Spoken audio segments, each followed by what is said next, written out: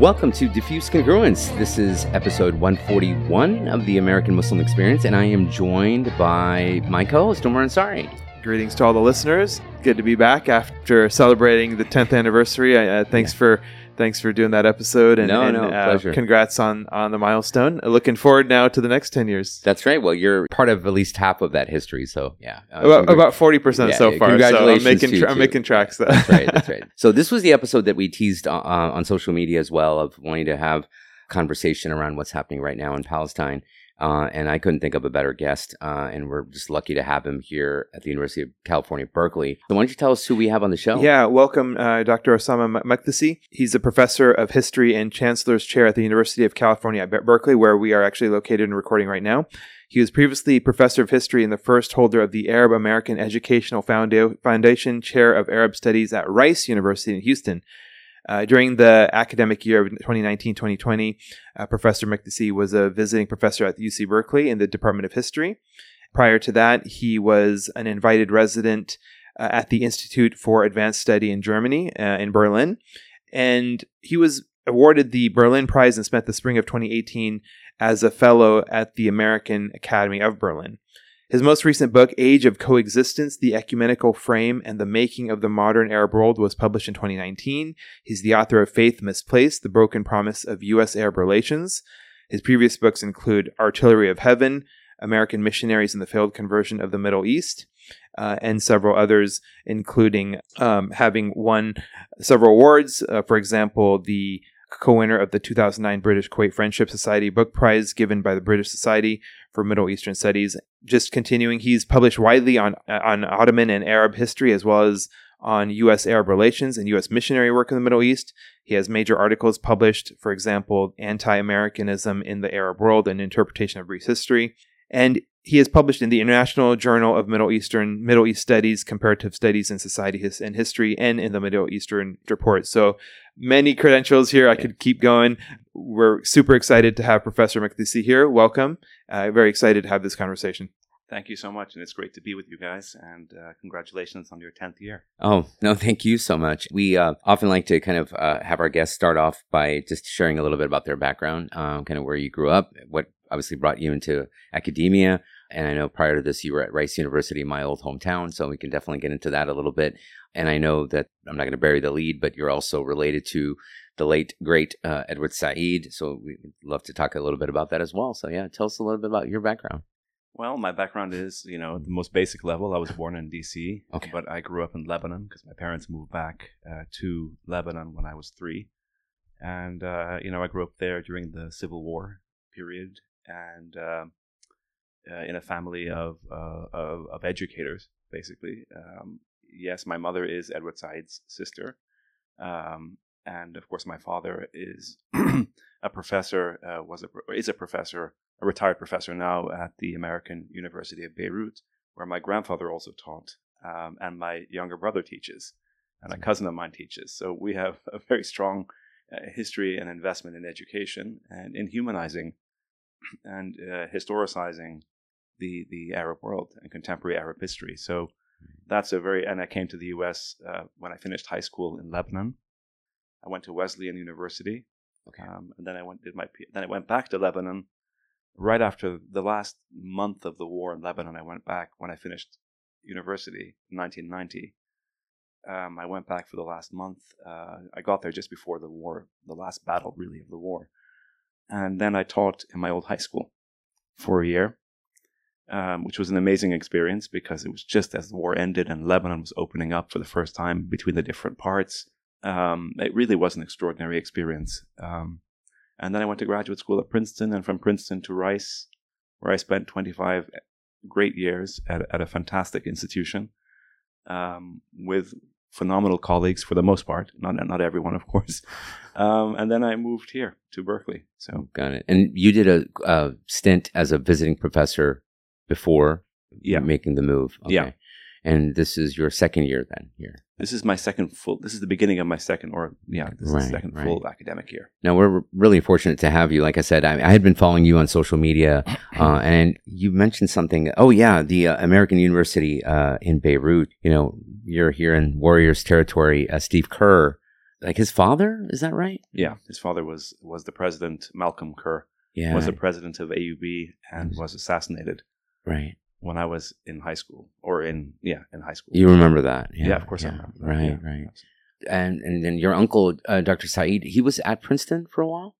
He was an undergraduate at Princeton. Okay, that's what I remember. There was something with Princeton.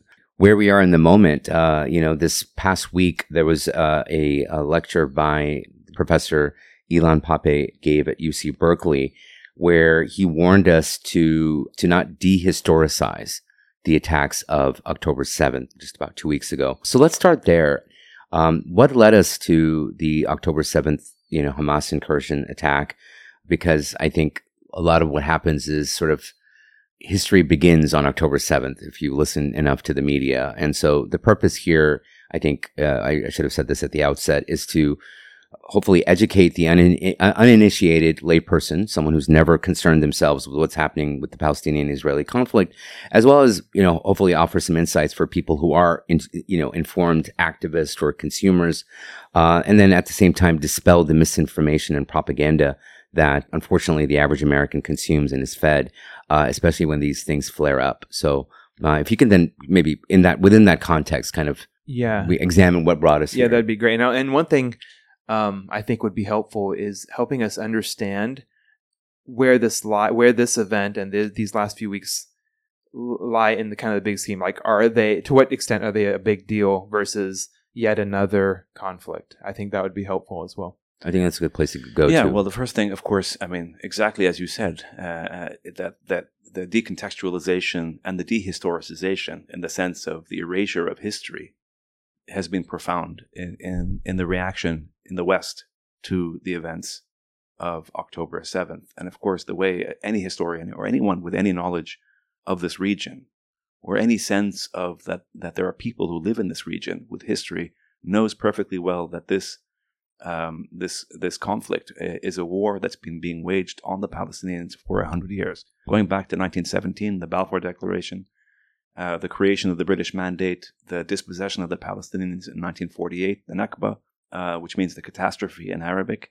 In other words, the forced, coerced ethnic cleansing, as Ilan Pape's book, 2006, puts it.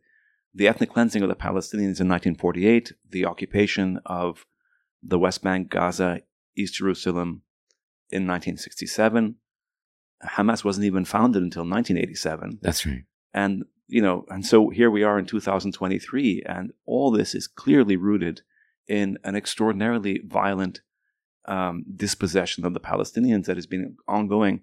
And it doesn't matter whether one sort of, supports one side, so-called, or the other side. The reality is that the history is there. There's almost no doubt amongst most professional historians or people who study this region of the basic narrative. The only question that people have is it justified to ethnically cleanse or not? And Benny Morris, for example, Israel's, I wouldn't say its greatest historian, but certainly its most famous historian, says, yes, the ethnic cleansing was justified in 48. And people like Ilan Pape, on the other hand, of course, have a much more humane, a much more sort of secular, a much more compassionate and honest interpretation of what happened in 1948 and the consequences still today. So my point to any layperson listening to this is go read the histories. They're widely available. Yes, as you said, Parvez, there's a lot of propaganda out there, but the more you read, and that's what I tell all my students, read widely. Mm-hmm. The more you read, the more you will realize very quickly that this is not a history that begins on October 7th. Can you do like an Exhibit A, Exhibit B, and maybe summarize the common narrative in the West or in America or in mainstream media today versus your historical understanding as a scholar, just and really for the listeners, orient us that way and kind of point out the flaws of the commonly understood narrative among Americans, I guess you could say. Well, I mean, the mainstream narrative basically, and the narrative that is relentlessly propagated by not just the mainstream press, but also by people in power. By Biden, by the Democrats, by the Republicans. It doesn't really matter, really. There's extraordinary consensus, or there has been, consensus. Now you have a few solitary voices in the wilderness in Congress who are actually speaking truth to power from within the very halls of power. But the mainstream narrative is very simple. It just assumes that there's no history for the Palestinians that's of any significance, and that they just come out of the blue, that Israel is good. The starting point of all the history, Israel is there, it's good, and it's attacked violently. This is the mainstream narrative. It's attacked violently out of the blue by terrorists who attack because they are terrorists. This is the circular logic of mainstream media, who attack because they're terrorists, and therefore Israel, quote, has a right to defend itself. We've heard this phrase a million times. And whatever Israel does is just. Now, Israel, of course, in the mainstream narrative, can exceed and can be disproportionate. And now you're beginning to see voices of that. As we now move in today, I was just checking the figures, 20,000 Palestinians have been killed or wounded so far in Gaza. It's extraordinary. It is extraordinary sort of brutalization.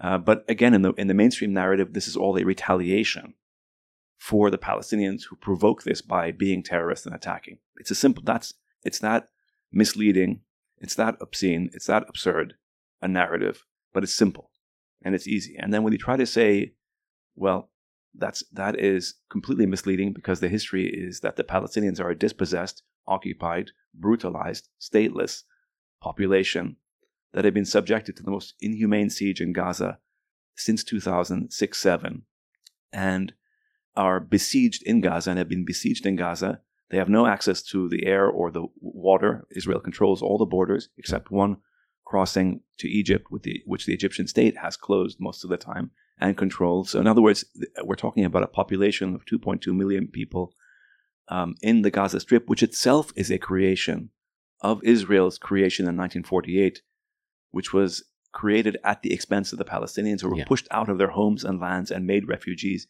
into Gaza. So 70% of the population of Gaza are refugees or descendants of refugees from Palestine. And so most people have no idea about this history. Right. Since history is the thing that's been forgotten, does it make sense to very briefly talk about what I think it does, things look like prior to 1948? For sure. And whether it's demographics or even just where people were living and what that looked because like. that's also part of the narrative, that this was a piece of land that wasn't really, I mean, it was occupied by peoples, but these peoples laid no claim to the land. I mean, that's the argument you hear. That's the racist Orientalist myth. And it's a then, land without a people for a people without a land.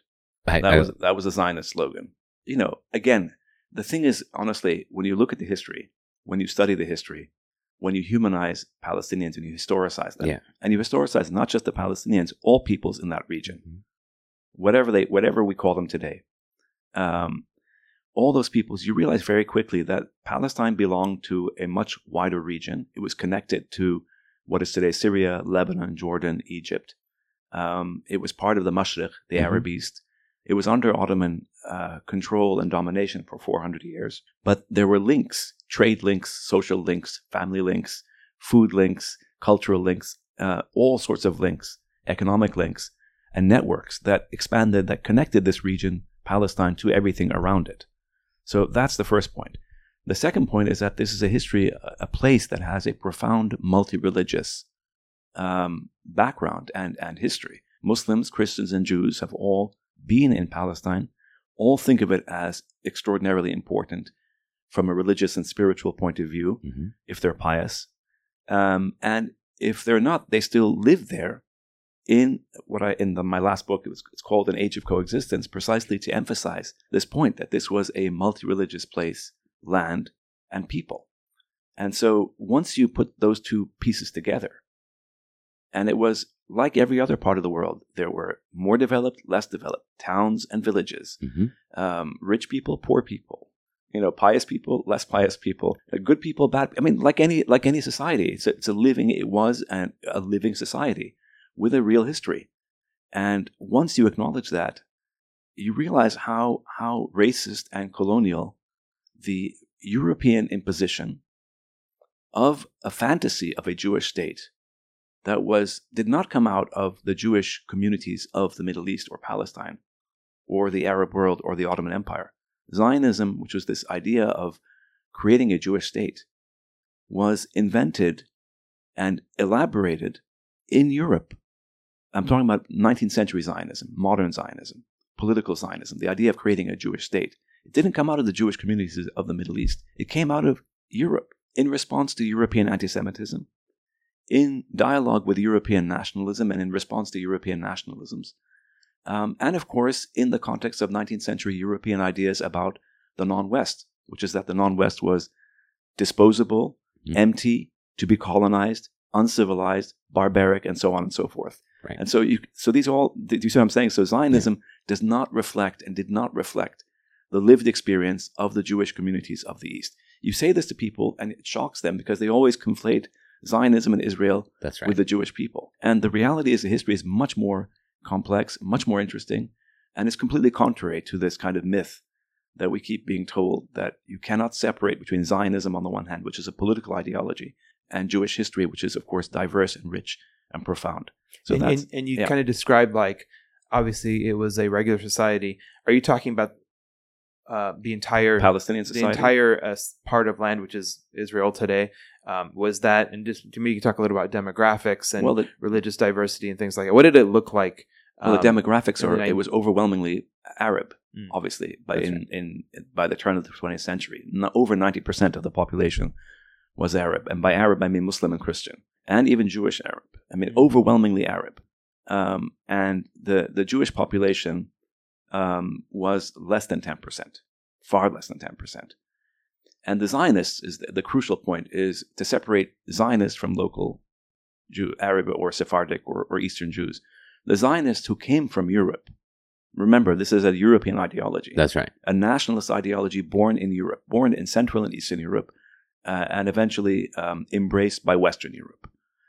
Remember that Zionism does not reflect, or did not reflect, the aspirations, the culture, the history of the Middle East. And so that is a crucial part of this history. And so... And Zionism is an idea that's born or that predates World War II. Yeah, for sure. And we should also make that point. Absolutely, of course. Right. It's a 19th century. It's a 19th century sort of ideology that develops, and eventually, there are famous Zionist thinkers and writers and theorists like Theodor Herzl, who again is not from the Middle East. And you look at every single major Zionist leader in this period: Theodor Herzl, Chaim Weizmann, who becomes the first president of Israel, David Ben-Gurion, who becomes the first prime minister of Israel. Not one of these people is from Palestine or born in the Middle East. This is something that is absolutely essential to understand, to appreciate just how foreign this ideology was to this pluralist, diverse, multi-religious part of the world that did not have ethno-religious nationalisms. Exactly. And so this was coming in from Europe, imposed on the Palestinians through the British Mandate, which was created in 1920. The Balfour Declaration. The Balfour Declaration is 1917. Okay, right. But then there's also... that paves the way to the Mandate, which then is established in the 1920s. Sykes-Picot?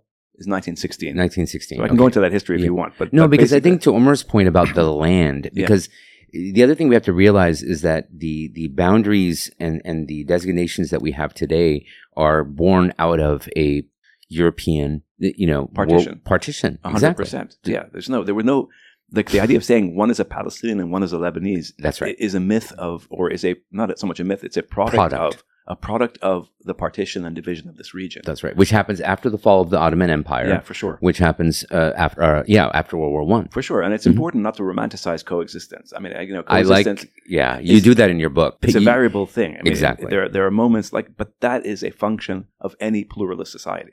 There's no such thing as simply everyone gets along and everyone loves each other and so on and so forth. No, there's tensions. There are real tensions. That's right. But it's important, again, to historicize those tensions. And it's really important to emphasize that Zionism was foreign, and that's part of... And the only way it could be imposed on Palestine was through British colonial imposition. So the alliance between the Zionist leaders, like Weizmann, who had a major part in the elaboration of the Balfour Declaration, where the British government in 1917 says, we view with favor the establishment in Palestine. I'm quoting, it's not exactly, you can go check the actual paragraph, but basically the British government views with favor the establishment of a national home for the Jewish people in Palestine, and they contrast the Jewish people in that paragraph with non-Jewish communities. So even in the declaration, there's a privileging of Jews over non-Jews. The Balfour Declaration does not refer to Palestinians or Arabs as Palestinians or Arabs, just as non-Jews, just as the negative. Yeah. It's incredible. The Balfour Declaration came around the late 1910s, early 1920s. November right? 1917. 1917. So maybe, obviously, leading up to the Nakba, which is, I think, worth describing for our listeners. 48. Maybe you could describe the major moments? Yeah, for sure. Post that Balfour Declaration. Yeah.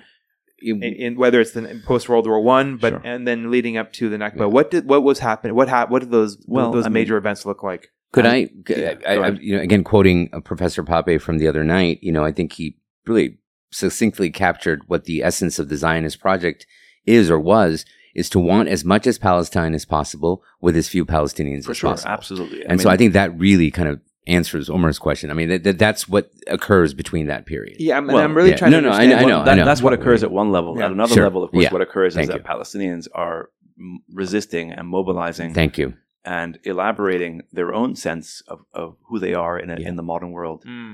But remember that the great problem of Zionism, as Pervez you just alluded to, is that the Zionist leaders, despite the racism towards Easterners and towards the non-West, and because remember, again, this is a 19th century European ideology Right.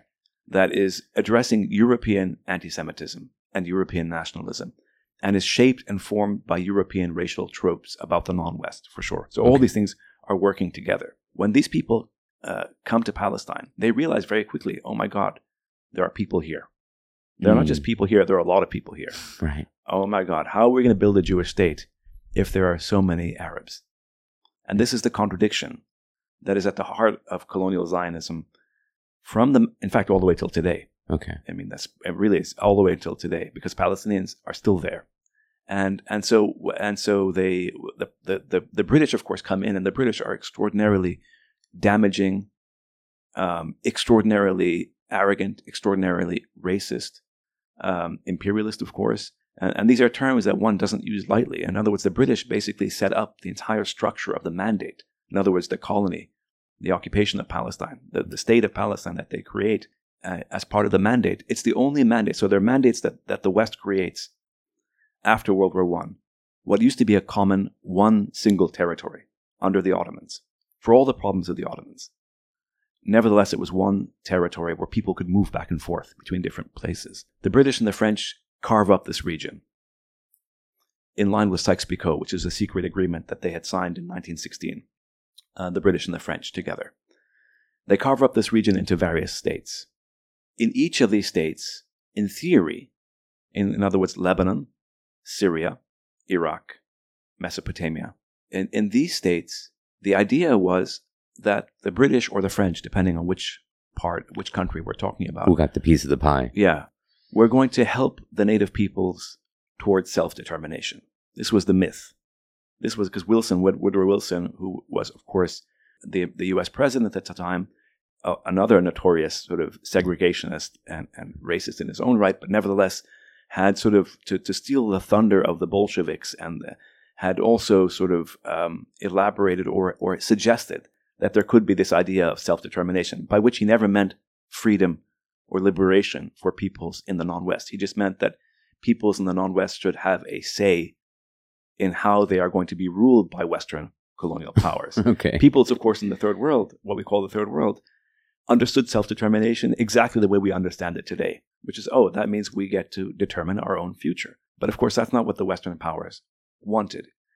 And so the British and the French, as a sop to Wilson in 1919, basically say, you know what, we're going to help these people, guide them to independence in Lebanon, in Syria, in Iraq, except Palestine. The one mandate where the British said nothing about the native population. They said, we're here to put into effect the Balfour Declaration. We're going to create a Jewish national home. We're going to recognize the Zionist movement, when they didn't recognize a Palestinian movement. They didn't recognize a Palestinian body. They didn't even recognize an Arab secular body. The only thing that the British wanted was Palestine to be quiet while the Zionists were allowed to come in.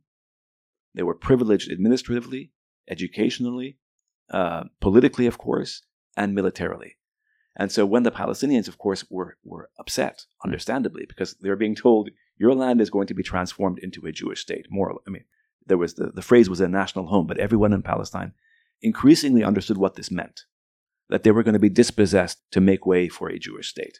And that was their fear, beginning in right after the Balfour Declaration, all the way through the Nakba of 1948. So if you think about that period, so they petition peacefully, they appeal, they're ignored.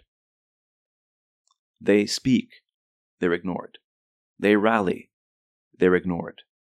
They rebel, they're crushed. They have a major revolution in the 1930s.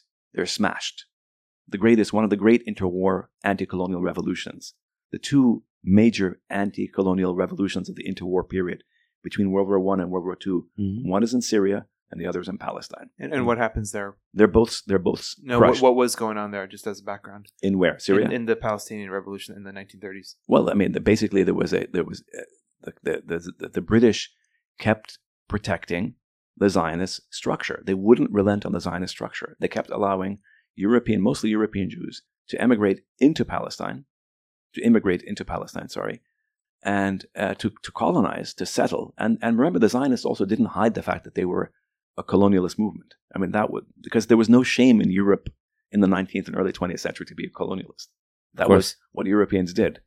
And so the more Palestinians were dispossessed, kicked off land, and eventually brutalized by the British and by the Zionists in the revolution when the British crushed, because Palestinians rose up eventually. They said enough is enough. Right. We've been told time and again that you're here to protect at least our civil and religious rights, but that's being taken away. Right. Everything is we're being ignored completely. That's right. And we're the indigenous population and we have political rights. Why is it that every other state in this region is allowed self-determination, is allowed a form of representation? And the British refused that because, of course, the British and the Zionists both understood from day one, no representation, no democracy, no self-determination in Palestine until the Jews are a majority, which is what the Palestinians understandably were upset. And when they rebelled, they were smashed and they were brutalized by the British. So this is the 1930s. The question I have is why? How is, and I think you alluded to this, but how do the Zionist or the Zionist project find such a receptive audience in Britain? That's an excellent question. That's a complicated question. There's three basic answers that historians give. And if you can tie in the eschatology, like is there an eschatological component? So there is this so-called Christian Zionist sort of idea that a lot of scholars today focus on, which is to say that there is an idea, an almost entirely Western Christian idea, Protestant specifically, idea of the that's been floating around for centuries, that the return of the Jews to Palestine is an essential component, and I'm summarizing here a much more complicated thing, but is an essential component for the second coming of Christ. And then, of course, you have various sort of plays on that theme. Like you have the more sort of what we today call evangelical Christians, who believe in something called dispensations and so on. And I don't want to get into all the theories, but basically that they believe that the Jews need to go back to Palestine. Of course, this is Christian theory. This is theology. This is speculation. It's not actual history, nor, of course, does it in any way, shape, or form acknowledge or deal with the fact that there are people on the ground called Palestinians. In other words, a living population, an indigenous population. They're completely ignored in that eschatology. They're completely ignored in that biblical Christian Zionist thought. Because remember, these are Christian Zionists sitting in America or in Europe, and they're just theorizing. Right. It's like a fantasy. It has nothing to do with the actual reality of Palestine. Not to mention the fact that when we talk about biblical narratives, I mean, even the term Philistine or Palestine is a derogatory term. For sure. That's invented by the Romans. Yeah, I mean, there's a whole overlooking, a denial of Palestinian history and humanity in this Christian Zionist thought. So that's one aspect. And some people like Lloyd George, the British leader in this pivotal period around World War I, and Balfour himself, Arthur Balfour, the British foreign secretary, who was the author of the Balfour Declaration, at least. They were all committed ideologically, intellectually, and certainly politically to Zionism. Partly out of this Christian Zionist idea that again sees the world in terms of, Christians and Jews, and doesn't see Eastern Christians as in Arab Christians, who of course lived in Palestine, who were always ignored in this. And of course, Muslims are just not even considered. Very good point. So that's one aspect. The other aspect, which I think is just as important, is the fact that you had a lobbying. You had a Zionist movement led by people like Weizmann, who was based in the UK in this period. And they were very effective lobbyists. I mean, they put huge pressure on the British government. And the record is abundantly clear. You can go read any number of articles. You can go look at the archives. It's not a secret. They were organized, and they were lobbying, and they had a movement. So that's important too. And the third factor is, of course, general, I would say, absolute racist, a lack of any kind of serious concern with the history, or even an acknowledgement that Palestinians and Arabs and Asians and Africans have significant history. It's completely irrelevant to how they think about this place called Palestine. So when they think about what are we going to do with Palestine after the war, it's the Arabs, who are the majority of the vast majority of the population, are simply bodies that pose a problem. What do we do with this population? Not how do we fulfill our commitment to self-determination? No. Mm-hmm. There are bodies that have to be dealt with, pacified by the British, and then ethnically cleansed by the Zionists eventually. And just leading up to that, I want to also, we talked about major events and giving our listeners a bit of context about the major events leading up to the Nakba. What's happening in terms of the immigration? Yeah. You talk about people moving in. Yeah. Were they Zionists? Were they mostly people in the area? And then, of course, leading up to World War II, the Holocaust, and then the massive immigration from as far as Eastern Europe and beyond. But what does it look like prior to that? Prior to the Nakba, you mean? Prior to the Nakba and leading up to it. And then obviously, the Jewish population in Palestine increased massively in the Mandate period, in part because the British, mainly because the British structure of the Mandate allowed Palestinians no control over who would come in to Palestine. Yeah, the reason I asked that question is because what I've heard as the kind of from the layman, I guess you could say, is no, there were Jews prior to. It wasn't just after the Holocaust. They were there for a long time. But you're giving a little more color. Of course there were Jews. I mean, of course there were Jews. Of course there were Jews. In Palestine? Yeah. Yes. Of course there were Jews. It's a multi-religious land. I mean, of course there were Jews. Right. Yeah. But they were a minority. Anti-Zionism, or the opposition to Zionism in Palestine, is the opposition to a colonial movement. It is not an opposition to Jews, the reality of Jews in the Middle East. That's right. Because everyone, including Muslims, of course, recognize that is a basic part of the history of this region. Mm-hmm. Nobody with any intelligence honestly denies that fact. That's different from saying that European Zionists who have a fantasy of creating a pure ethno-religious nationalist state in Palestine are right. Mm-hmm. Because the violence that they did, we see right now, still unfolding before our eyes right now. Right. So anyway, to go back to the question about, yes, there were many Jews, of course. There was a massive increase in the population, the Jewish population in Palestine in the 1930s, in particular because of the rise of Nazism in Europe. Right. Remember, again, Zionism was created in response to European problems. Mm-hmm. And as these problems became more acute, more devastating, more racist with the rise of especially Nazi anti-Semitism. And the U.S., of course, had its doors shut to Jews, as to all other non-Western peoples. Right? Because there were racist immigration quotas in this country. Oh, yeah. And the other West European countries didn't want more Jews in their country. So they were encouraged to go to Palestine. Because remember, the Europeans are also anti-Semitic. The great irony that people misunderstand is how many profoundly anti-Semitic European and U.S. leaders support Zionism, and have supported Zionism, because it's about and in fact, many of the critics of Zionism, including British Jewish members of the one Jewish member of the Balfour's cabinet, or the Lloyd George's cabinet in World War I, Montague was his name. he was an anti-Zionist. And he said this is a completely anti-Semitic document, the Balfour Declaration, because you're basically saying Jews don't belong here, they belong in Palestine. And so, of course, there was and you can't blame Jews in Europe who were being persecuted. European Jews and German Jews in particular were being persecuted by the Nazis who wanting to find shelter somewhere. That, of course, is a human and completely understandable.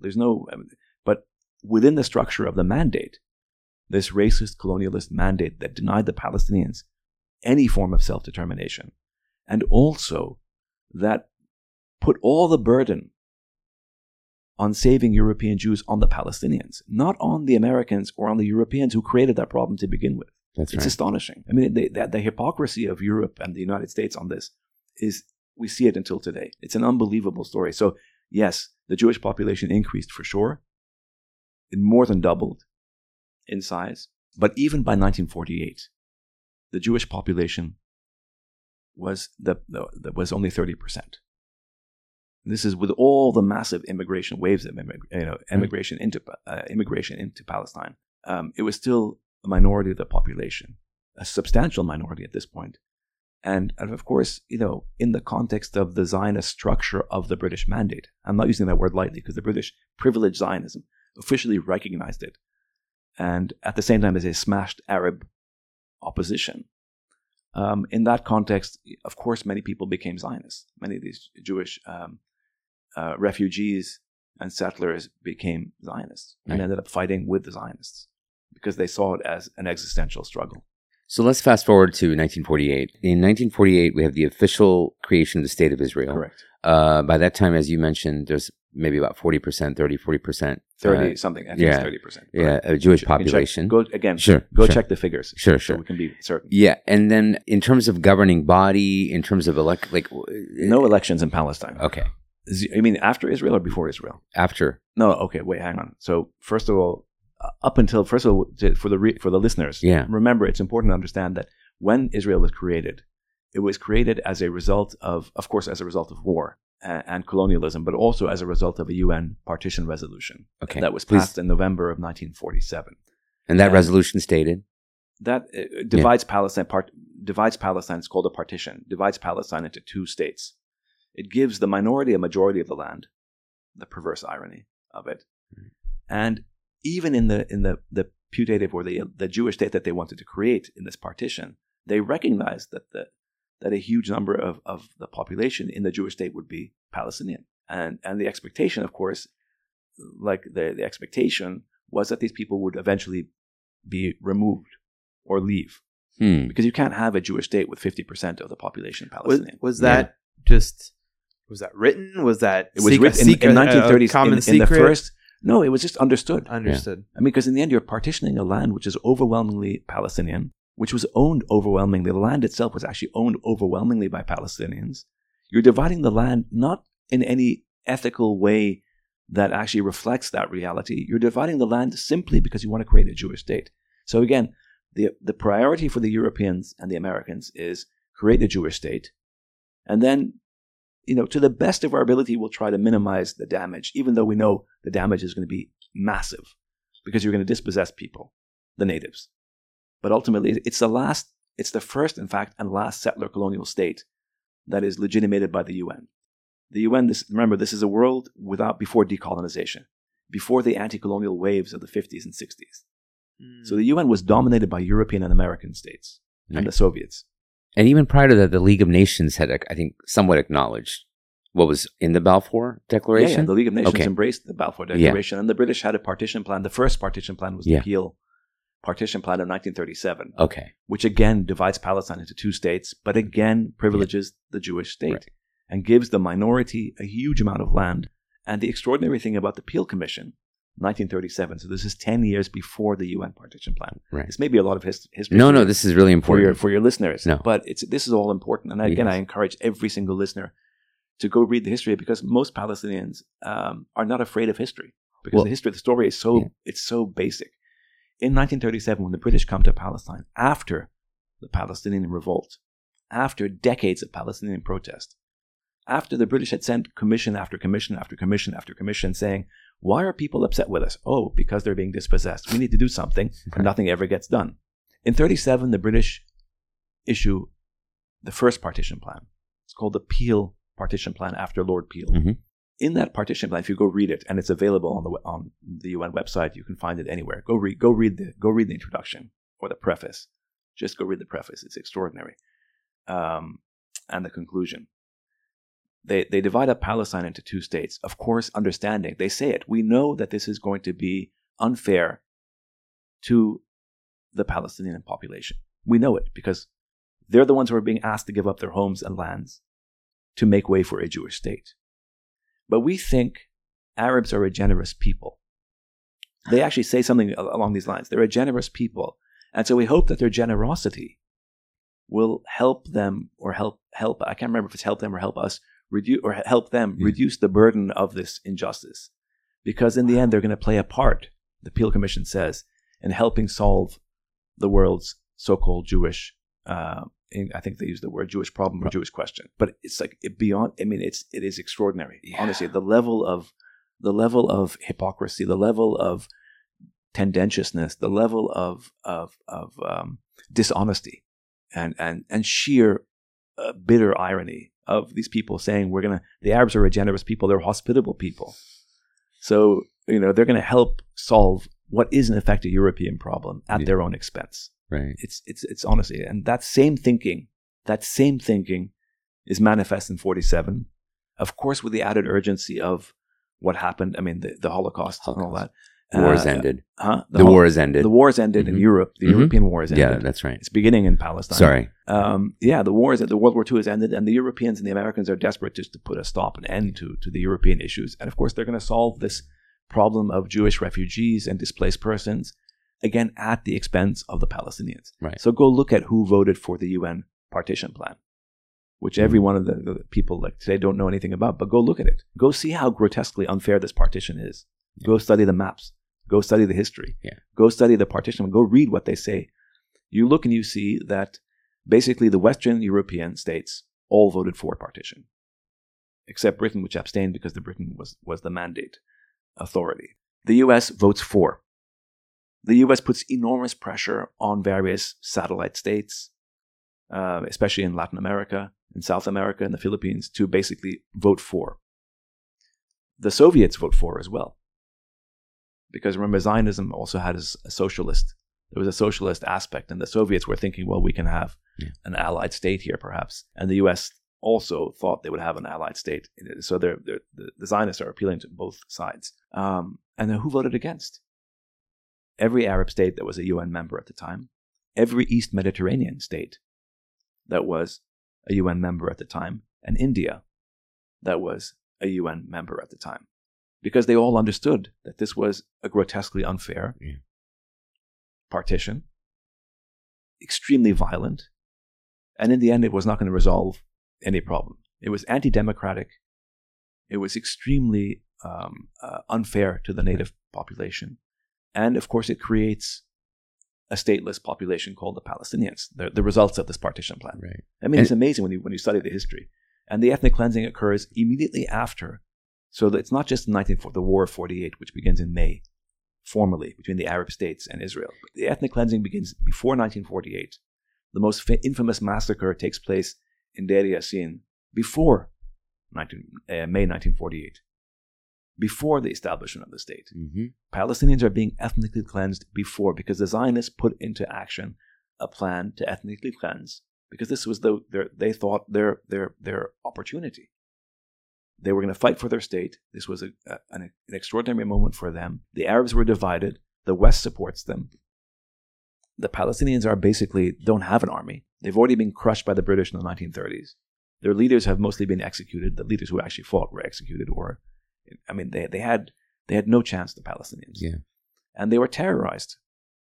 Just like what the Israelis are doing in Gaza today. They were terrorized, except on a smaller scale compared to, of course, in terms of the tonnage that's being dropped on Gaza today. Mm-hmm. They were terrorized. So you massacre these people, you encourage them to leave, you kick them out in many instances, you ethnically cleanse them, because the most important thing about ethnic cleansing, remember, is not just kicking them out, it's not allowing them back in. So the ethnic cleansing takes place before, during, and after the War of 1948.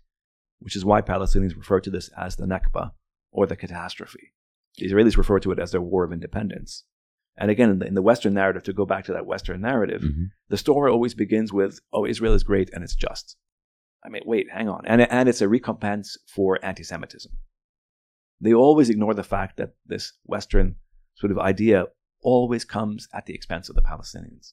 And that, from an Arab and a Palestinian, and any person who reads this and knows this history, is just morally outrageous that the West is resolving or claiming to resolve its horrific history of anti-Semitism against European Jews at the expense of another non-European people. It's astonishing. It really is astonishing. And yet, the narrative is there's no history to the Palestinians. They attack Israel because they hate Jews. This is a narrative that we're getting now. Yeah. And that we don't talk about colonialism. We don't talk about occupation. We don't talk about injustice. We talk about none of those things. We just talk about what happens in the immediate moment where Israel is attacked and Israel responds. And that's framed always in this kind of retaliation. And again, go read the history. Right. Go educate yourself is what I would tell anyone. So focusing on the geography now, because I know borders is going to become important. And so what is the 1948 boundary? What does that partition look like? And then I want to fast forward, get into 67, what happens after that, and then 1999 with the Oslo Accords. We could probably, Well, I mean, very, very basically, the state of Israel that gets created as a result of the war that was launched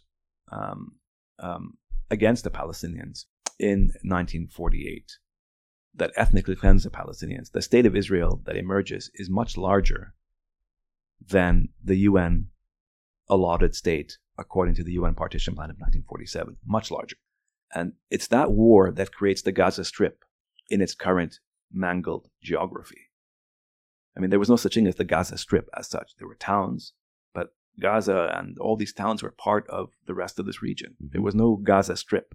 The Gaza Strip is simply the part that the Egyptian army was able to hold on to in 1948 because the Egyptians entered the war like the Iraqis, like Syrians, like the Jordanians. Not that they had an effective fighting force, but they had enough of a force that they were able to hold on to Gaza. And they administered Gaza between 1948 and 1967. Right. So that's Gaza. The West Bank, there was already before the war, there was this is according to an Israeli historian by the name of Avi Shleim, who's at Oxford, who documented how King Abdullah of Jordan, or the leader of Jordan at the time, basically collaborated or colluded with the Zionists in the run-up to the war to basically say, okay, the deal is you can take most of Palestine, but the West Bank and East Jerusalem in particular will be under my control. Okay. That was the deal.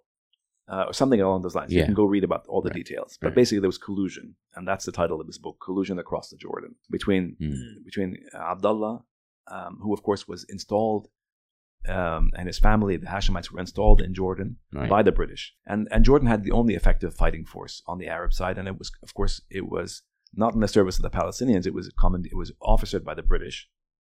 A British man officered controlled the force, and it was there to defend the interests of the Hashemite monarchy and the British. At another step removed. Sure. And so that's what happened. And then the Arab states were in no. They were all basically, like, Syria was relatively a new state. Yeah. It had a very weak army. The Lebanese had no army to speak of and didn't fight really. The Jordanians had an army, but it was, like, again, not in the service of the Palestinian people, and officered, as I said, by Glub Pasha, is his name, a British officer who worked, of course, for the Hashemites and for the British. And the Egyptians had a massively ill-equipped army. Okay, and Gamal Abdel Nasser, of course, fought in 48, and like many Egyptian officers, was shaped by that experience. And there was an Iraqi detachment and a Saudi detachment. But the point is that the Arabs were actually outnumbered eventually on the field of battle. Right. All these Arab states, there was no real coordination. And they were defeated because the Zionists were organized, they fought, they had a plan, and they had leadership. Mm-hmm. And the Palestinians were overwhelmed in their villages. Because that also becomes an argument that you hear sometimes, which is like, well, Arab states invaded. Exactly. Yeah, in 48. But that's ridiculous. I mean, first of all, that's absurd. I mean, that's an absurd way to start the story. Yeah. You cannot start the story in 1948 just like Thank that. you. Right. You've got to start the story with the mandate and with the Balfour Declaration and with the extraordinary injustice of creating a Jewish state at the expense of the native Palestinians. Mm-hmm. Once you understand that, you understand why the Arab states, which were all relatively new, weak states, dependent on the British for the most part, why they felt compelled by their own populations to intervene in what every single Arab and every single Muslim and every single third world person who knows this history, and I would say any person of conscience who knows this history, understands that what happened to the Palestinians was profoundly wrong and immoral. And in the Arab world, as you know, in the Islamic world, as I'm sure you know, this is a question of, it's very basic. Unlike in the West, you don't have to argue about Palestine. Everyone understands that it's wrong what happened to the Palestinians and that the imposition of a Jewish state at their expense was profoundly immoral. And nobody argues that point. That's just understood. Right. It's a basic point. And it's not born out of this sort of inherent anti-Semitism. There is no inherent, and it's not true. We don't have that. There's no such thing as inherent anti-Semitism in our part of the world. That's not true. Exactly.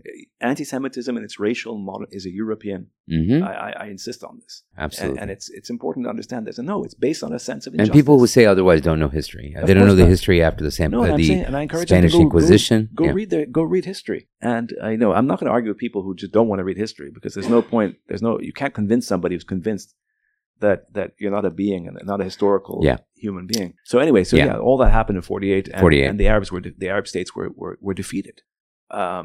And Sattar Husari, who I wrote about in my last book, Age of Coexistence, who was a brilliant Iraqi. He was an Ottoman Syrian, and then he goes eventually to Iraq, and he set up the Iraqi educational system, a modern educational system in Iraq, to fight both against what he considered to be antiquated Islamic forms of education, the Quranic schools, and the British colonial sort of racist sort of division. And he wanted a secular modern education like you have like in other countries. He really wanted to establish that. And he was asked, how could 5 or 6 Arab armies lose?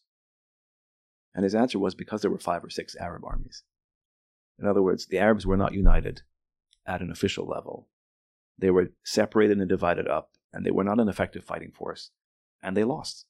And as a result of losing that war, the Palestinians who had been expelled before the war and during the war were expelled again after the war as well. And most of all, they were not allowed, despite the fact that they have a right under international law to return to their homes, they were not allowed to return to their homes. And that creates a Palestinian refugee population and a stateless Palestinian population. These are basic facts. Everyone needs to know these facts. And again, I could elaborate for hours, but I would urge every listener to go read. So then, I guess, fast forward then to 67. And I don't want to gloss over anything major, but I think we could probably. There is a war in 56, but that's okay. Oh, okay. Sorry. Yeah, and that's okay. We can gloss over that. That's when Israel, Britain, and France decided to invade Egypt. Which again, it's always negated in the American imagination. Yeah, thank you. So no, I think it is worth mentioning then. Well, the fact that the British and the British hated Abdel Nasser, the Egyptian leader, because he nationalized, because he was helping the Algerians in their war of liberation in Algeria, the FLN. The British hated Nasser because he nationalized the Suez Canal, and because of course they hated any independent Arab or any third world leader who was actually independent. And the Israelis hated Nasser because of course Nasser represented the potential to unify the Arabs in strong nationalist leadership, and Nasser understood that you needed an army, and he got weapons from the Eastern Bloc, from Czechoslovakia specifically, when the West turned him down and wouldn't support him in the building of the Aswan Dam, and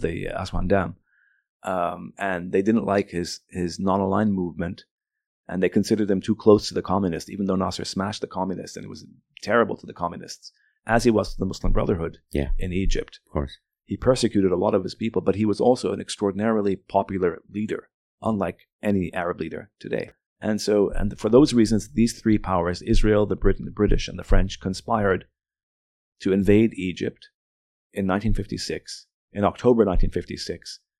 And the Americans and the Soviets actually together, or not exactly together, but both intervened and told them, this invasion cannot stand and will not stand, and they forced them to withdraw. And that was the Sinai Peninsula? Yeah. Okay. That's when Israel invaded the Sinai the first Right. time. They did the same thing in 1967. That's right. That's but why. by then the West and the U.S. was supporting Israel completely. I mean, the U.S. was supporting Israel anyway, even in 56. It just said, hang on, you can't just do this without telling us. And B, this is going to complicate our efforts, to promote ourselves around the third world in our struggle with the Soviets and so on and so forth. And then, so in 67, then... Israel invades the West Bank. And then, again, borders are adjusted because... Well, they invade the West Bank, they invade Gaza, they invade the Golan Heights, and they invade East Jerusalem, and they take over, and they immediately sort of declare... They adjust the borders in the sense that they start their claim to Jerusalem, to the united, what they call in Israeli official discourse and propaganda, the eternal capital of the Jewish people, whatever they call it, Jerusalem. So they unite under their military occupation. They unite East Jerusalem with West Jerusalem. And what they do is they divide up the Palestinian population so that today, decades after that 67 invasion and occupation of East Jerusalem, the West Bank and Gaza, there is very different statuses for the Palestinian population in all of historic Palestine. So inside of Israel, the population of Palestinians who were not ethnically cleansed or who managed to stay behind and managed to acquire Israeli citizenship, and they're roughly about 20% today of the population of Israel. Not the West Bank, not Gaza, just Israel itself. 20%. Palestinians in Israel. Inside. People forget. Yeah. Of course they forget. Yeah. And it's a population that is massively discriminated against. Right. There's extraordinary racism against these people. Third-class citizens. Of course. And what propagandists for Israel always say, they have a right to vote. Yes, they have a right to vote, but so what? I mean, that's great, but that's not the issue. They're also massively discriminated against in every sphere. Yeah. And they don't have access to land, a lot of the land, because remember, a lot of the land in Israel is held in perpetuity for the Jewish people. That's an important point. Yeah. And Israel defines itself legally not as a state of its citizens, but as a state of the Jewish people. So I have colleagues here, for example, who, by virtue of being Jewish, can go to Israel and become a citizen of Israel. But my mother, who's Palestinian, cannot go because she's Palestinian, even though her history there is infinitely greater than the history of people who've never been there, by definition. And so they're at least they have some rights. Constantly threatened, and they were under military rule for the first 10 years. Sorry, from 48 till 66, they were under military rule inside of Israel, but they eventually were given citizenship as a way of placating, trying to sort of, as a way of placating Western pressure on Israel, but also as a way of separating them from other Palestinians. The idea is that you create them and you call them Israeli Arabs. So if you're a Palestinian living in Israel, there's a hard line between the West Bank Palestinians, the Gaza Palestinians, and there's not. You can. I mean, as an Israeli citizen, you have certain privileges and rights that the Palestinians of the West Bank don't have. Correct. The Palestinians of East Jerusalem don't have, and the Palestinians of Gaza certainly don't have. That was just and in a moment in time, you got kind of bucketized, right? Depending on where you were in that moment. Yeah. Okay. So the idea is that, for the Israeli state, and that's what Elon was saying, they want the maximum land, minimum Palestinians. And so the ethnic cleansing gave them a Jewish majority, which then they like to pronounce as the only democracy in the Middle East. And of course, they ignore the history of this democracy is and what its reality is. Exactly. But in any case, there is the Palestinians inside of Israel. It's important to understand that there are 20% of the population, and they have certain rights of citizenship. Okay. As opposed to the Palestinians in East Jerusalem, who are residents. They're given residency status in East Jerusalem, but they're not citizens. And these are people who are constantly being ethnically cleansed today by the Israeli state. Constant. As in, you have to get, your residency can be pulled for whatever reason. The Israeli, there's a whole bureaucracy that's designed to punish Palestinians. And you can go talk to any Palestinian from East Jerusalem, they'll tell you these stories. The bureaucracy is there to catch any misstep, any mistake, anything that you do, you're going to lose your residency. And once you lose your residency, you're finished. You can't go back. As opposed to, again, Jews from Europe or America or anywhere in the world who, just by virtue of being Jewish, can go to Jerusalem and become Israeli. The whole system is set up to remove the Palestinians in it, and as in bureaucratic manner, in violent manner, in whatever it is. It's so, of course, Palestinians are not given permits, for example, to build homes. And so when they build a house, whether it's in East Jerusalem or in the West Bank, they're told, well, that's illegal and we're going to knock it down. From an Israeli perspective, they have these problems, right? Nuisances of people, for sure, and land. They want the land and they want the people out. Yeah, right. And there's different priorities. Right. Right. Yeah. Right now they're focusing on the land, I guess, getting the people out by. Right. I don't know. I'm trying to understand. No, they're doing that. both. They're doing both. I mean, so right now you have citizens in the 20% in Israel, and the Israelis often openly talk about getting rid of them, about ethnically cleansing even the Palestinian citizens who remained.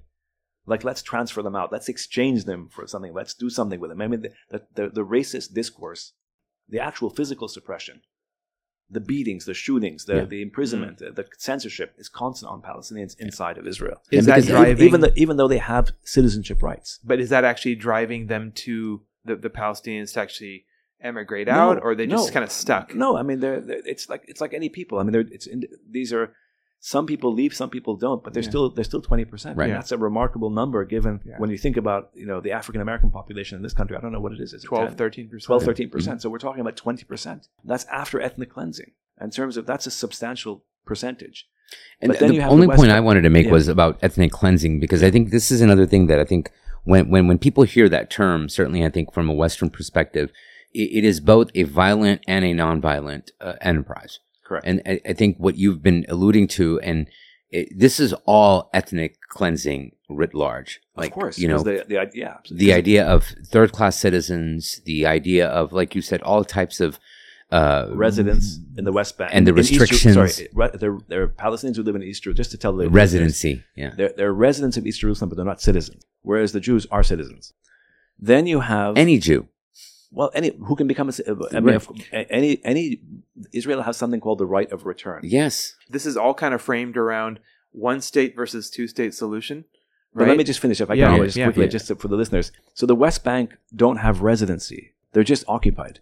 They're just Palestinian subjects of Israeli military rule, and there's a layer of Palestinian authority, that's Oslo. We can talk about that later. But basically, they have no, and they're completely segregated into, the Israelis have cut them off from each other. They're not allowed into Jerusalem. They're not allowed into Israel, of course, unless they have permits, which the Israelis rarely give. And their movement is massively restricted.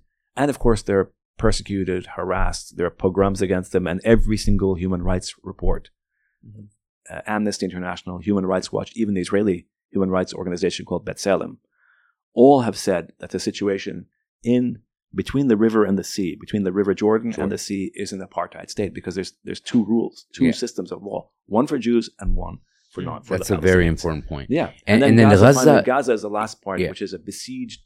They're not citizens either.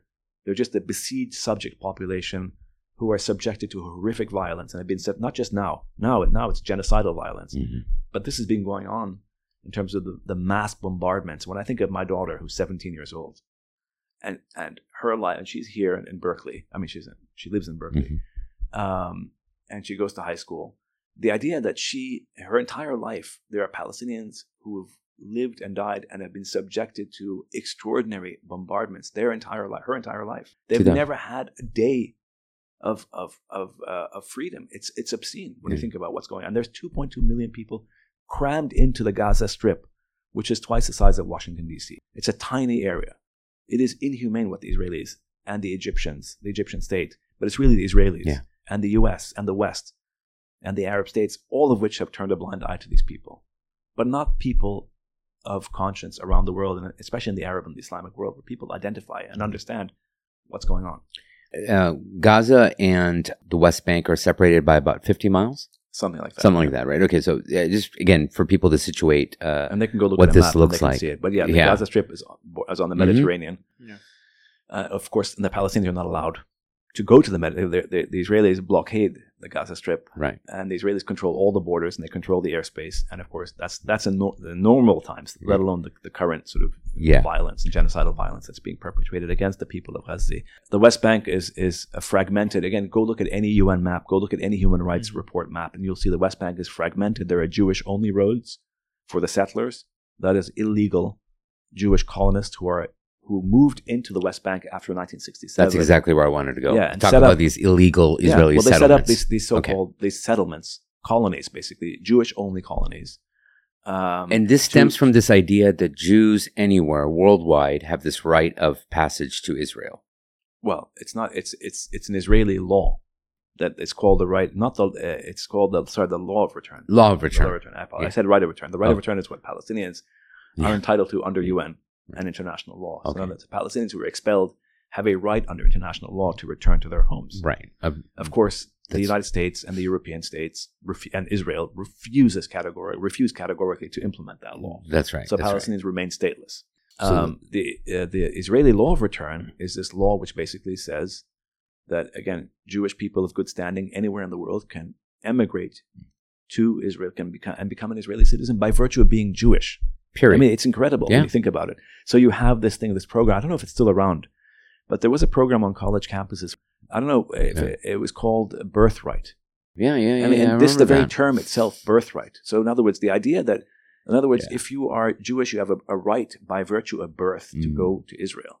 And the idea is like to get you to emigrate there and become an Israeli. It's extraordinary. And it's all premised on the denial and the erasure of the Palestinians and their indigeneity and their history on that land and their presence. Right. So that's the situation. It's incredibly deplorable. So when people tell you about Hamas did not exist until 1987. Israel turned a blind eye to Hamas's creation because it was trying to weaken the PLO, the secular PLO. Yeah, so the Israelis after 1967 they encouraged, in violation of international law, in violation of the Geneva Conventions, in violation of the idea that you're not allowed to transform a property under military occupation, which is what the West Bank and Gaza and East Jerusalem were and are considered under international. No matter what the United States says, it's not true. It's that these are. I mean, the United States has now recognized under Trump, and of course Biden didn't reverse this outrageous decision to recognize the annexation of the Golan Heights and move the embassy to Jerusalem. But in any case, the Israelis are obviously in violation of it. And there's no doubt about this from an international legal perspective. They have moved their citizens Jewish citizens into the West Bank. They have taken the land of others, of the Palestinians. They have dispossessed the Palestinians. They've created Jewish-only colonies, and they connect those colonies to Israel itself. They've annexed Jerusalem, East Jerusalem. They've expanded the municipal boundaries of Jerusalem. They put huge pressure on the Palestinians inside Jerusalem, the residents, remember those residents we're talking about, to leave, to harass them, to not renew their residency. Any slip that you make, you're out. Whereas the opposite, of course, is the case if you're Jewish. Not to mention the amount of prisoners. Oh, there's 5,000 prisoners, and there's been 1 million, Ilan Pappé said this, that 1 million Palestinians since the creation have gone through the Israeli prison system, political prisoners, which is an extraordinary number. But the Israelis have something called administrative detention, where they can hold you in prison for months on end without a trial. They arrest children routinely. It's a horror story. It's a catalog of horror. I don't want to get into all the horrors but you can just, again, educate yourselves, the listeners. Go read. There's a fantastic film. There are many different films that have come out recently that give people a glimpse of life under occupation. One was called The Present, which appeared last year or 2 years ago. It's a short 20-minute video. It was on Netflix. A fantastic film. Really powerful. It gives you a sense of just how degrading and dehumanizing life is for Palestinians. That the Israeli settlers, by virtue of being Jewish, have access to the land and the aquifers of the West Bank, the water resources, and they have the protection of the Israeli army. They can travel where they want. They can go whenever they want. And the Palestinians, who are the native population, are basically in reservations, towns that are cut off from one another. You can't even go from town A to town B, oftentimes, because the Israelis block the roads. They have checkpoints everywhere. They harass, they intimidate, they shoot, they murder, they kill. That's another thing about October 7th, is that the Israelis have killed dozens of Palestinians in the West Bank before October 7th. This year, there were pogroms. Actually, the Israelis themselves said, there were pogroms against Palestinian villages in the West Bank. I don't know how much more people need to know. The amazing thing to me is how blatant and obvious the record is and how people still put their heads in the sand in the West. Not all people, because there's a change. You see there's a shift taking place. And I want to get to that as well. It gives me some shred of hope, some glimmer of hope is that young people seem to be understanding far more than older people what's going on. So I want to talk a little bit now about on the Palestinian side, because I think for a lot of people, again, for lay people, especially from a Western perspective, it seems pretty fragmented in terms of those who represent Palestinian interest. You have the PLO, you have the Palestinian Authority, Hamas. Maybe we can even discuss Hezbollah, from the north in Lebanon. Who am I forgetting? Islamic Jihad. These are all Fatah. These are all names that you hear. So maybe... Well, first Palestinians are a stateless population. That's the first and crucial point to understand. Thank you. B, they're refugees. C, they are fragmented. So the leadership, insofar as it has now been... That's part of what the Israeli strategy has been for decades. Divide up the Palestinians into various groups, separate Gaza from the West Bank, separate the Palestinians inside Israel from the West Bank and from East Jerusalem, separate and the refugees outside. There are millions of Palestinians outside who have a right of return under international law to what were their homes and their lands.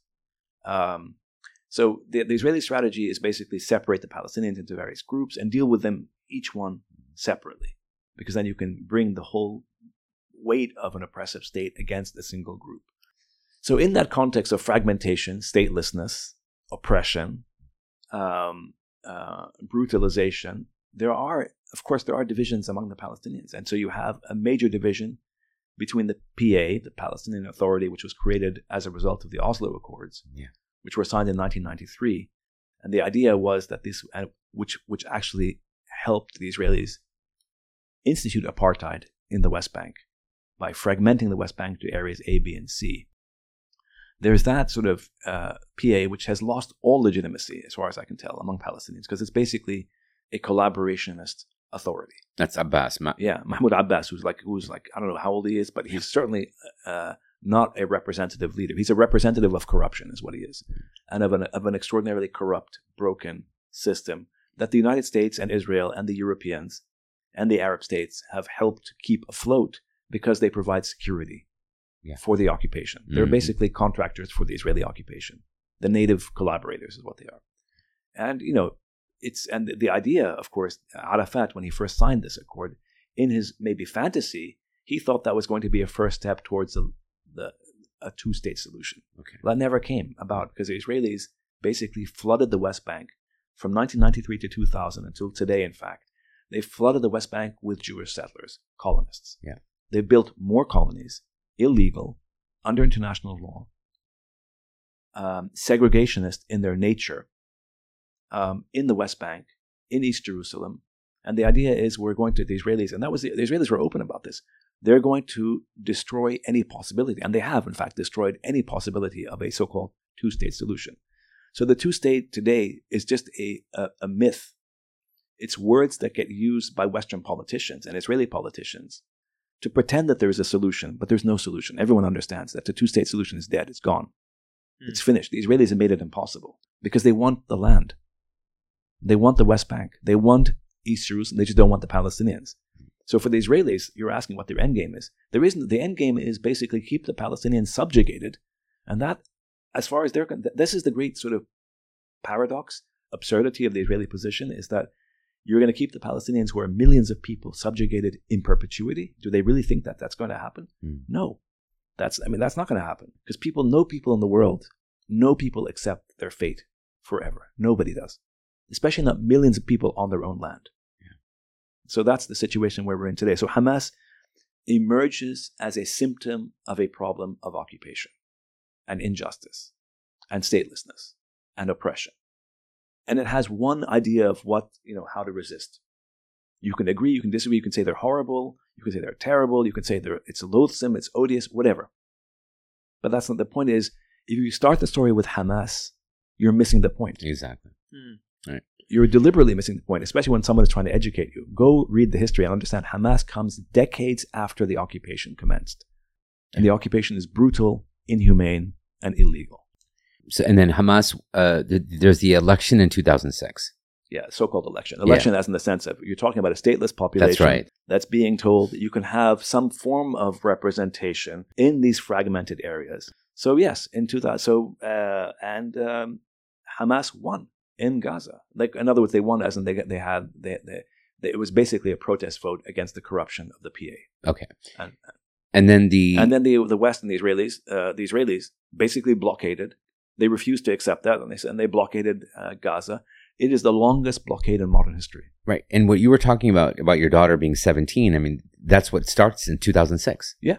Right. It's unbelievable. The brutalization and occupation, the bombardment and I think there've been 5, if I'm not mistaken, there've been 5 major Israeli bombardment campaigns on the population of Gaza, who are 2.2 million today, overwhelmingly children, like mostly children. It's a population that's 43%, I think, under 18. Not overwhelmed, but 43%, which is a huge number.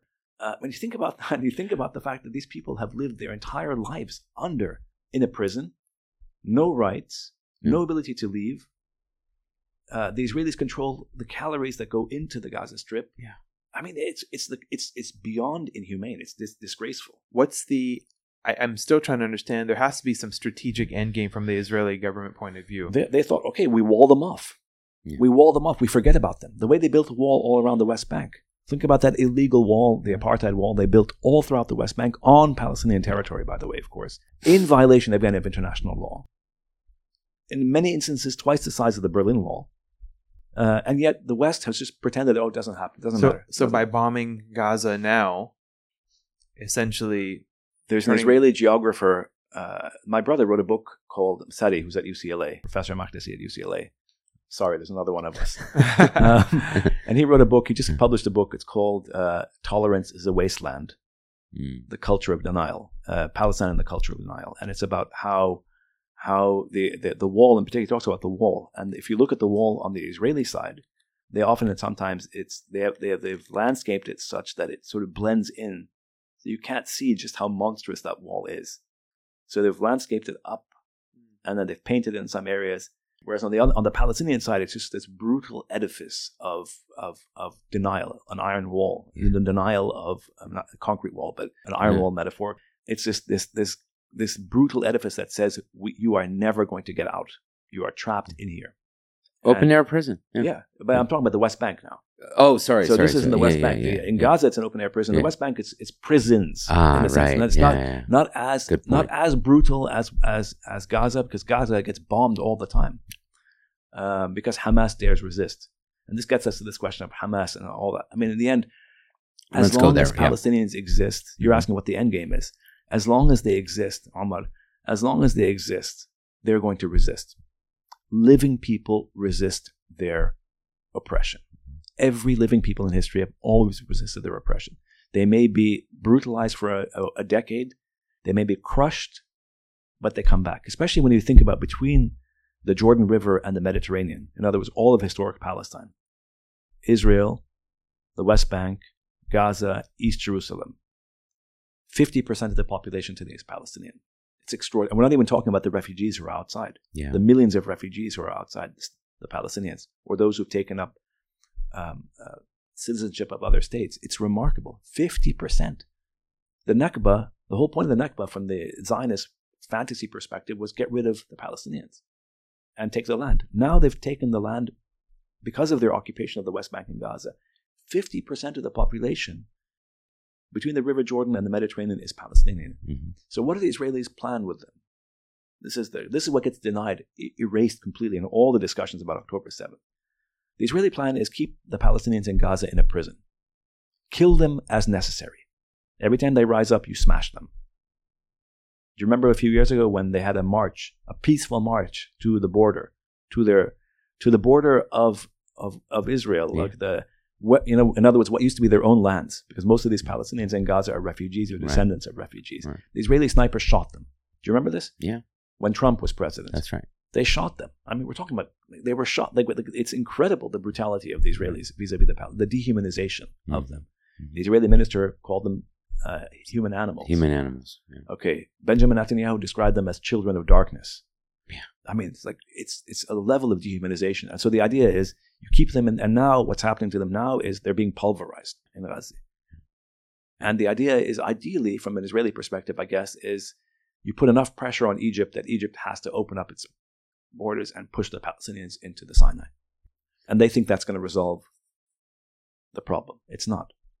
I think you very masterfully got us to where we are now, October 7th, and then the aftermath. But leading up to October 7th, even, what's happening? Because this has also been talked about in the media. What was happening within Israeli sort of politics? You had judicial reforms with Netanyahu and Netanyahu. I mean, everybody knows. Everybody. My sense is that many Israelis. I mean, I can't speak for Israelis, honestly, so they can speak for themselves. Right. But my sense is that many Israelis, especially those who are on the more liberal side, are deeply worried and were deeply worried by Netanyahu, because not only was he notoriously corrupt, but also he has, he's extremely right wing, and he has put in his government. I mean, Israeli government has always been racist towards Palestinians from day one. It's always been racist towards Palestinians, always. But now you have people who are not just racist, but they revel in their racism. There's actually a party, if I'm not mistaken, it's called Jewish Power. It's one of the coalition partners of the Netanyahu government. I mean, these are people who are like fascists, open fascists. And so people in Israel are like, wait, what's going on here? Right. And the judicial reform, I mean, the Israeli Supreme Court has been nothing but hostile to Palestinians from the beginning. Nothing but hostile to the Palestinians. But Netanyahu and his coalition partner, his right-wing, his super right-wing coalition partners, think that that's still not good enough. You need to, even that is not, that the few tiny little sort of band-aids that the Supreme Court puts on some of the most egregious and brutal aspects towards the Palestinians is not enough. You need to get rid of it. And so, but that's an internal Israeli, I would say Jewish. There were beginning to be divisions, major divisions. Right. What kind of country do you want? What kind of Israel do you want? And there are Israelis, like Ilan Pappé could speak to this much more eloquently than me. But of course, it's all premised on ignoring the Palestinians. As Ilan said in his lecture the other day, it's all premised on ignoring the Palestinians. Whether you want a right-wing Israel, whether you want a theocratic Israel, or you want a secular liberal Israel, it's all premised on the erasure of the Palestinians. And this pretense, this kind of fantasy that you can somehow have a normal state with 5 million people as your subjects, it's not going to work. It won't work. It can't work. Right. And that's what exploded on October 7th. So again, all the horrors of violence, all that, acknowledging all the horrors of October 7th and everything around October 7th, the reality is you cannot understand that moment without understanding the whole history that comes before it. Yeah. Just like you cannot understand a slave uprising or rebellion simply by looking at the uprising and ignoring the history of slavery. It just doesn't work that way. You cannot understand the history of the FLN or the Indian nationalists fighting against British colonialism in India, or any anti-colonial movement by simply focusing on the moment of violence and not the history that leads up to that moment and that provokes that violence. Absolutely. It's impossible. And in the West, the mainstream media and the US president in particular, but the European states also, awful in this respect. Honestly, they have gone out of their way to pretend that there is no history worth knowing before Hamas terrorists, and that's the phrase they keep using, the evil Hamas terrorists who came out of the blue. They didn't come out of Gaza. They didn't come out of history. They didn't come out of oppression. They didn't come out of an extraordinarily inhumane siege of Gaza. They came out of the blue, literally. And they killed these people simply because they hate. Right. And that's the absurd, the reductive. And drawing parallels to Nazis. The Holocaust. I mean, it's even when Joe Biden says this is as consequential as the Holocaust. That's the phrase he used. I mean, that's just, again, it's absurd at one level. Yeah. On the other hand, it is terrifying because what he's actually saying is that what happens then to the Palestinians in Gaza is fully deserved because we're fighting the Nazis. And it's not just Biden. I mean, Western, not just Biden. It's the West in general. The Western countries have been. I mean, it's from a secular perspective. Yeah. As in secular, I don't mean secular just as not anti-religious, but secular as in accepting that every human being is equal. It's the racism that has come out in the West. Yeah. Has been shocking. It's shocking to see how racist the Western states have been. And yet, I want to end on a point of hope at some point. What you see is how many young people, how much pushback there is. Right. So I was going to say, like, they try to suppress. Yeah. They try to control the narrative. They always try to control the narrative, Yeah. and always no history, no context. As soon as you historicize, as soon as you contextualize, as soon as you humanize the Palestinians, the stakes become so clear. The justice of the Palestinian cause becomes so clear, and that's why progressive left, or I don't want to use left or right, but I'll just say progressive anti-Zionist Jews join the coalition for Palestinian freedom, because they understand that that's freedom also for their community as well. Anyone with a shred of decency understands that this situation today is completely untenable, and that the cause of this situation is the colonial violence that's been perpetrated against the Palestinians. So then let me ask you then, so what does decolonization look like to you? Right now, colonial Zionism has to end. Okay. There's just no doubt in my mind about that. Mm-hmm. There's no doubt. And and that means, and a state of equality for every single person, Muslim, Christian, or Jewish, has to be implemented. But I'm not even in that. I mean, that's just, you're asking me like that's a fantasy. I know, right. Right now, it's really about survival. Right now, we're in a phase of survival. In other words, and the idea, let's see what happens. We're still in the middle right now of we don't know what's going to happen right now in Gaza. We're hearing about escalation. Huh? I said we're hearing about escalation from the Israeli side. Well, the Israelis are, what do you mean, beyond what they've already beyond, done? They keep saying they've already killed, as I said, they've already killed or wounded, according to, if I'm not mistaken, 20,000 people. Yeah. The next phase, you keep hearing, the quote-unquote next phase. But there are other things that go in. History happens in sort of ways that people don't predict. That's right. And politics, we don't know what's going to happen. The Israelis thought they were going to destroy Hezbollah in 2006. And they ended up being defeated by Hezbollah in 2006. Mm-hmm. And that is, so, you don't know what's going to happen. Right. You don't know what's going to happen. There's so many things that still yet to unfold. But all you know that what is happening now is that you have an innocent population of Palestinians who are trapped in the Gaza Strip, right, who have been dehumanized and brutalized in the most extraordinary fashion, aided and abetted by the U.S. government. Right. Because it's the U.S. government that actually provides the material, political, diplomatic, military, and ideological support for this completely unconscionable, inhumane state of affairs. And so in terms of solutions, of course, I want equality for everyone. And so when we talk about, I said that colonial Zionism has to end. There has to be a new formulation of Zionism in a different way entirely. It cannot be this kind of racist colonial structure. It's just this is untenable. Mm-hmm. Mm-hmm. And people understand that. And you cannot brutalize 5-6 million people forever. I mean, that's the history of Hamas. If anything, it tells us that Hamas didn't exist. The Palestinians never had they've been brutalized now more than they've ever been brutalized. They're still there. Yeah. And they're going to be there in 3 weeks' time. They're going to be there in a month's time, in a year's time. And then what? You cannot have a normal society and brutalize half its population. You just can't do it. Right. I think we've seen two things, broadly speaking, after the October 7th attacks. Power brokers, those in corridors of power, they remain sort of stenographers for Israeli policy and specifically the Likud government of Netanyahu. But what I think in terms of hope or a sign of hope that I've seen is this sort of groundswell of support among young people, what we're seeing in college campuses, the millions of people that are showing up to large, cities around the world 100%. And protesting. So I think that is something that, at least in my lifetime, I haven't seen prior to this. That sort of galvanized groundswell of support. I mean, would you agree? Yeah, in the context of an extraordinary campaign of intimidation and censorship. I mean, here at UC Berkeley, there's a professor at law school here who had an editorial or an opinion piece in the Wall Street Journal last week where he actually said, "Don't hire my students." Like, what kind of professor says that? Honestly. Right. Like, objectively, it's not to mention those Harvard students. Not to mention the intimidation, not the doxing of students. The constant intimidation and the pressure, the accusations of anti-Semitism. Yeah, it's incredible what's happening. And yet, despite all that, what you see is young people are protesting. Yeah. They refuse to be silenced. They refuse to be intimidated. And not only that, it's a coalition. It's not just Palestinians. It's people of all faiths and backgrounds. And that's what you see. You see it most clearly on college campuses.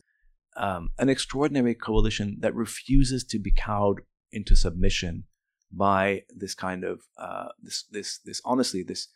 this response by the Zionists or those who identify with Israel, who think somehow that this is a Holocaust part 2, because this is how they framed it to themselves. Yeah. And people are saying this is ridiculous. This is about basic. Ultimately, it's not about October 7th. It's about it's about the history and the colonial context, right, and the lack of equality, right, and the inhumanity of what's happening.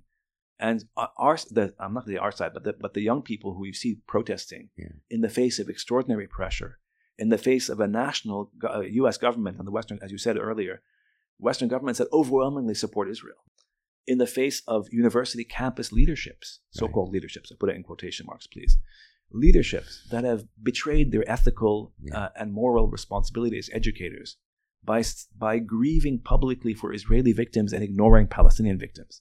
Not grieving for victims, not saying our campus is a place to learn and to educate yourselves, but taking sides in the most crass and crude way. Oh, absolutely. That's what's happened across U.S. campuses. Yeah. Despite that, and the mainstream media that you guys know more than me. Mainstream media, employers, I mean, corporations. And corporations and everything. The type of statements. All that, people are still coming out. Yeah. Okay, so that tells you something. That tells you that young people, are not blinded by what they want, a better world.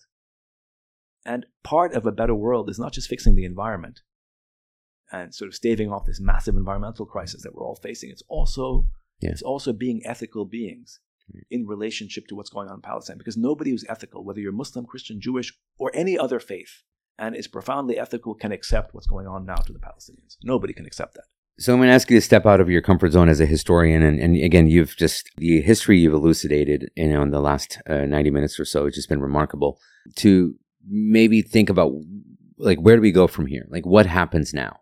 All that can happen now is that every individual has an ethical responsibility.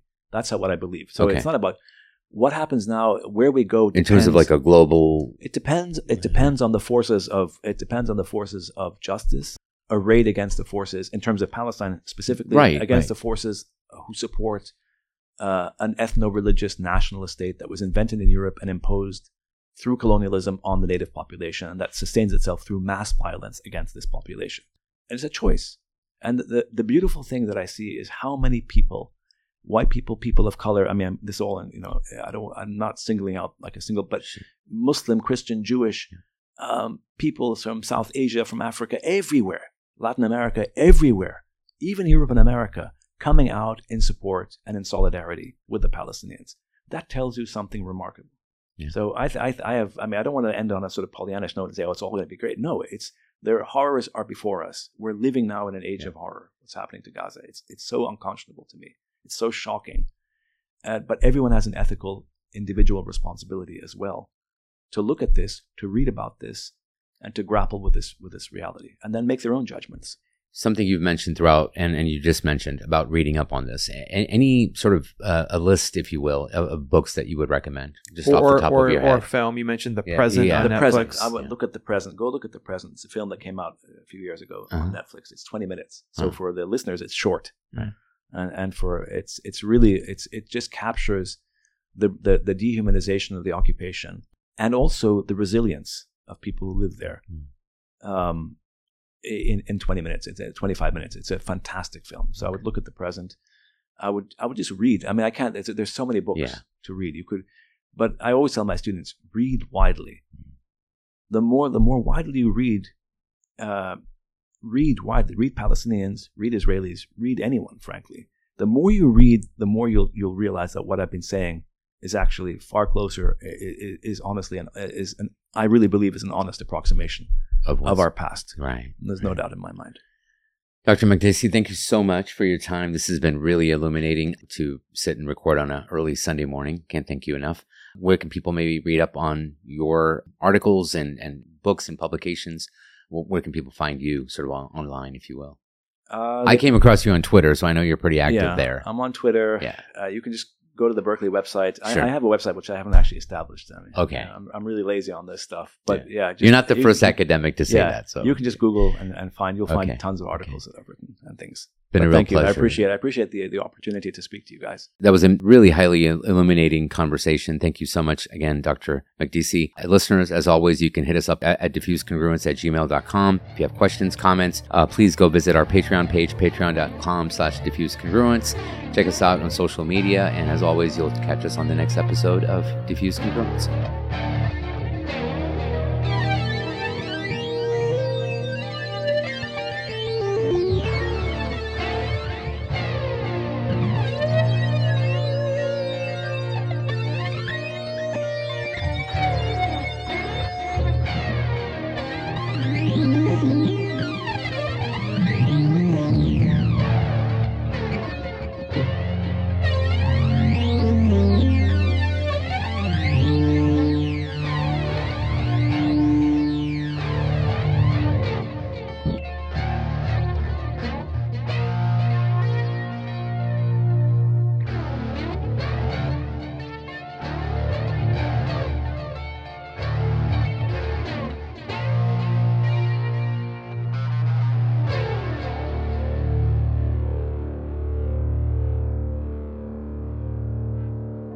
Mm-hmm.